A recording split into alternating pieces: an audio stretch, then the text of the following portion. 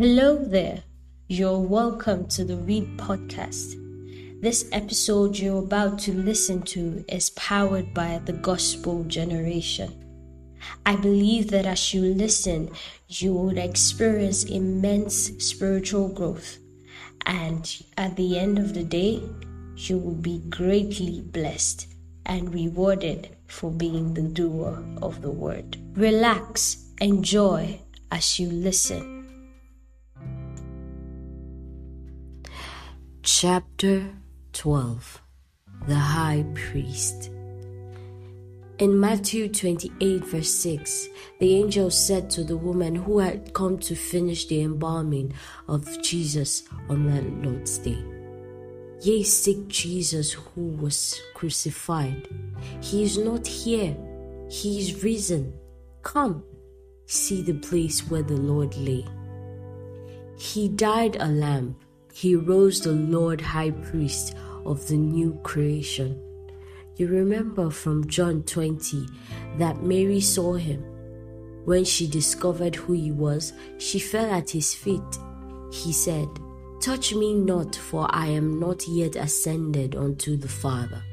But go unto my brethren and say to them, I ascend unto my Father and your Father, and my God and your God." What did he mean? He meant what we read in Hebrews 9 verse 11 to 12. But Christ, having come a high priest of the good things to come, through the greater and more perfect tabernacle, not made with hands, that is to say, not of the creation, nor yet with the blood of goats and calves, but with his own blood, entered in once and for all into the holy place, having obtained eternal redemption. As the high priest, he took his own blood and carried it up to the heavenly holies of holies, and there he presented it to God. It was accepted, and that red seal is upon the document of our redemption. The blood of Jesus Christ, God's Son, is the eternal witness of his finished work for us, of our legal right to eternal life and sonship with all its privileges. On the basis of that blood, we are more than conquerors. Satan has no dominion over us. His dominion is utterly broken. The token of that victory are continually before the Father. Hebrews 7 verse 22. By so much also had Jesus become the surety of our better covenant. If you are in a grave danger, or Satan is pressing hard upon you, you call the Father's attention to your rights that are guaranteed on the ground of that blood. Revelations 12:11. And they overcame him by the blood of the Lamb, because of the word of their testimony. You have a legal right to the name of Jesus that casts out demons and breaks Satan's power. John 16:23. If ye shall ask anything of the Father, he will give it to you in my name. All things are possible to you because you are in the family. You have the perfect protection that the blood guarantees. Chapter 13. Christ sat down. The climax of redemption was the sitting of the Lord Jesus. After he had been made sin, after he had paid the penalty of our relationship with Satan, after he had suffered all that justice demanded of us, then Christ with us rose from the dead. We were raised with him. He declared we are seated together with Christ, Ephesians 2 verse 6, and raised up with him and made us to sit with him in heavenly places in Christ Jesus. This was the highest honor that God had ever conferred upon man. The Son became a man, identified himself with the human race, delivered the human race from the authority of Satan, and carried his blood into the Holy of Holies to make the eternal redemption. Then he sat down at the right hand of majesty on high. We have a man seated at God's right hand. He is our representative. He is there to represent us. This is the crowning event in redemption. A man seated at God's right hand. And that man is the head of the new body, the church. Is it any wonder he shouts, "Blessed be the God and Father of our Lord Jesus Christ, who has blessed us with all spiritual blessings in heavenly places in Christ." Ephesians 1 verse 3. Not only are we seated in the highest position in the universe, but we are blessed with every spiritual blessing that is necessary to maintain our place as members of His glorious body. In the mind of God, every one of us is in Christ now. He sees us in Him. When we go to the throne of grace in prayer, it is as though Jesus is going there, for we go in His name. Colossians 3 verse 3 says, "For ye died, and your life is hid with Christ in God." We are hidden from the adversary, but we are visible to the Father. Hebrews 9:24. "For Christ entered not into a holy place made with hands, like in the pattern to the true, but into heaven itself, now to appear before the face of God for us." He is there at the right hand of the Father as our representative, as our Lord, as our lover, who gave Himself for us. We can see that our redemption is complete, finished thing. If Christ sat down at God's right hand, it is because the Father accepted Him and accepted what He did for us. The fact that He is seated there is the seal of our acceptance in the Beloved. Chapter 14. Liberating the ability of God within us. The most thrilling thing that I have ever learned about redemption is the marvelous ability of God that is in the believer. We have God's life in us. Wherefore, if any man is in Christ, he is a new creation. All things have passed away. Behold, they are become new. 2 Corinthians 5:17. Notice carefully that the believer is a new creation. He is created in Christ Jesus. He is the workmanship of God. This new creation has become a reality to him because he has received the life and nature of God. 1 John 3:13. These things have I written unto you, that ye may know that ye have eternal life, even unto you that believe on the name of the Son of God. You can see now that you have within you, as you read this, if you are His child, the life and nature of God. 2 Peter 1 verse 4 tells us that we have become partakers of His divine nature, whereby He has granted unto us His precious and exceeding great promise, that through these ye might become partakers of the divine nature, having escaped from the corruption that is in the world by lust. Jesus emphasized this by His illustration, "I am the vine, ye are the branches." John 15 verse 5. The object of His coming was that we might have life and have it abundantly. You have received eternal life. That life is the nature of the Father as unveiled in Christ. As a branch of the vine, the same life that is manifested in the vine is flowing out through you, bearing fruits. It is the vine's life in you that produces fruitage of love, of faith, and of joy. You have God's word abiding in you. Colossians 3:16 says, "Let the word of God dwell in you richly." What is it doing here? It is admonishing, it is educating, it is training, it is correcting, it is building faith and love into your spirit. Acts 20 verse 32 says, Now I commend you to God and to the word of his grace, which is able to build you up and to give you the inheritance among all them that are sanctified. It is the word that builds you up. It is the word that makes you know of your inheritance. It is the word that unveils to you your relationship to the Father, God. It is the word that makes you know your right and privileges in Christ. You remember it was the word of Christ that healed most of the people who came to him. He said they were his Father's words. The Pauline revelation is the Father's words about Jesus. When you say you are a new creation in Christ, the Father's words are expressing a fact through your lips. When you say, in the name of Jesus, disease, stop being, you are using the Father's words that he spoke through Jesus' lips.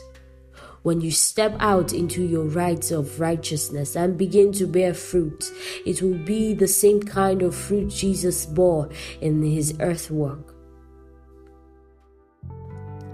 Righteousness means the ability to stand right in the Father's presence without a sense of guilt or inferiority.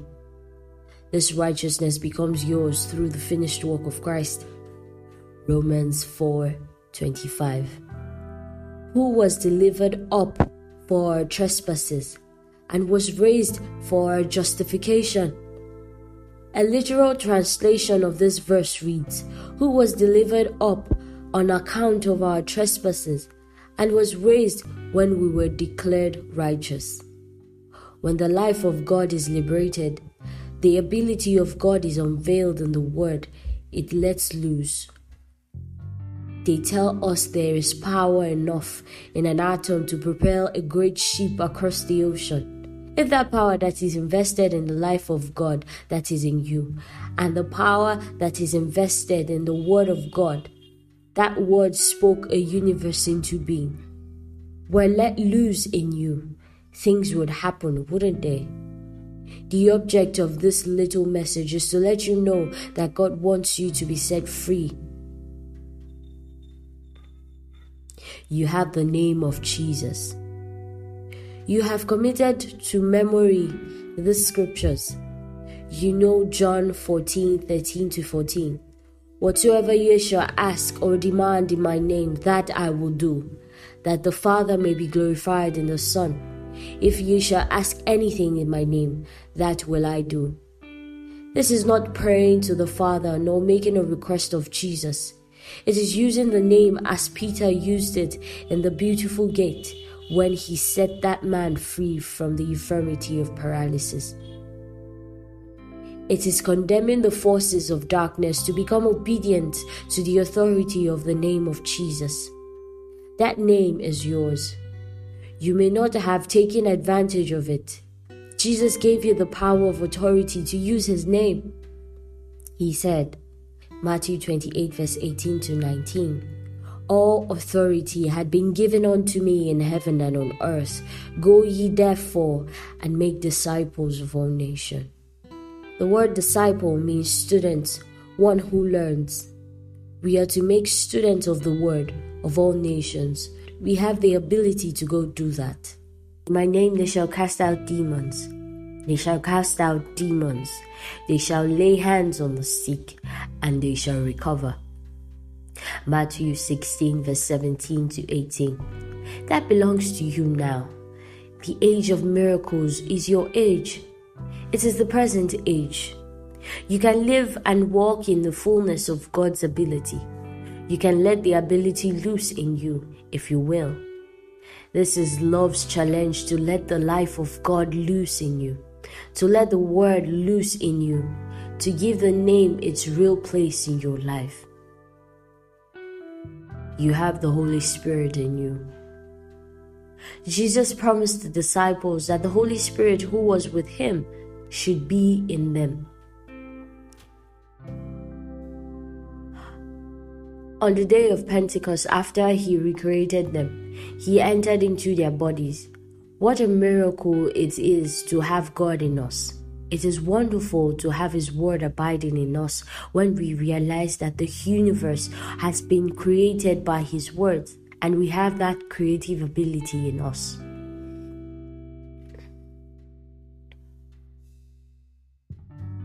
Now we have God Himself in us along with His word. No wonder He said in 1 John 4 verse 4, "Ye are of God, my little children, and have overcome them, because greater is He that is in you than he that is in the world." The God in us is the same God who spoke a universe into being. The same God is in us who walked the sea in Galilee. The same God is in us who arose from the dead. Philippians 2 verse 13. For it is God who is at work within us. We have not taken advantage of the riches of His grace that belongs to us. How few of us have let God loose in us? I can feel Him struggling to have His place and to have His right in the individual member of His body. How He longs to heal the sick, to break the power of Satan over the lives of men through us. Let us let Him loose in us. You have the righteousness of God. We are the righteousness of God in Christ. 2 Corinthians 5 verse 21 tells us, "Him who knew no sin, He made to be sin on our behalf, that we might become the righteousness of God in Christ." Now He wants us to bear the fruit of righteousness. 2 Corinthians 9 verse 10. And increase the fruit of your righteousness. Righteousness is the ability to stand in front of the Father without condemnation. It gives us the legal right to use the name of Jesus. It gives us the ability to stand in the presence of diseases of all kinds without fear, in the presence of Satan as the absolute master. 1 John 2 verse 29. Everyone that doeth righteousness is begotten of God. How few of us have ever done righteousness? We have thought it meant only conduct, a carefulness in our walk. That is implied, but that is not doing righteousness. Doing righteousness is doing the works that Jesus wrought. For we are taking Jesus' place. Righteousness gives us the ability to stand in the presence of God anytime, to stand in the presence of Satan as absolute victors. How little has been understood, how little we have majored in it.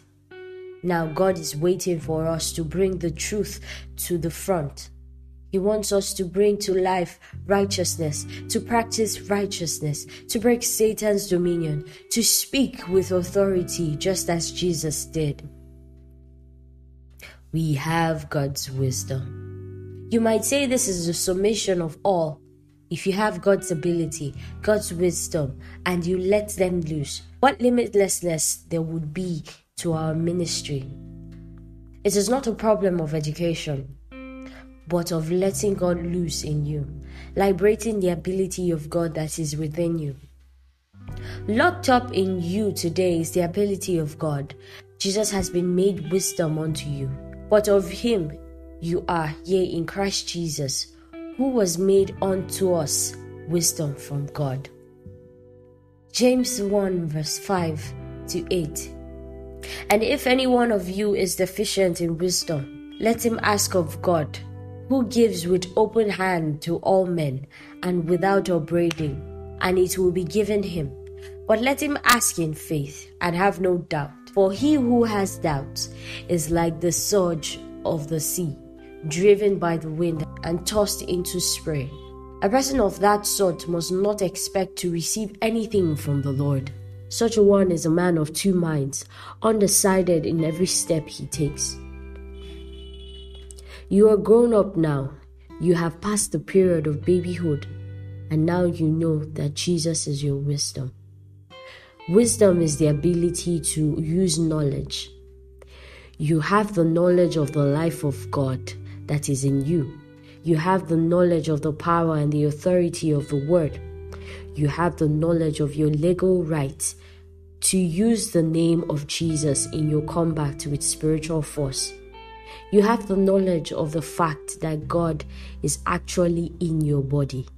Now you are going to use this mighty fact to bless humanity. Letting God loose in us.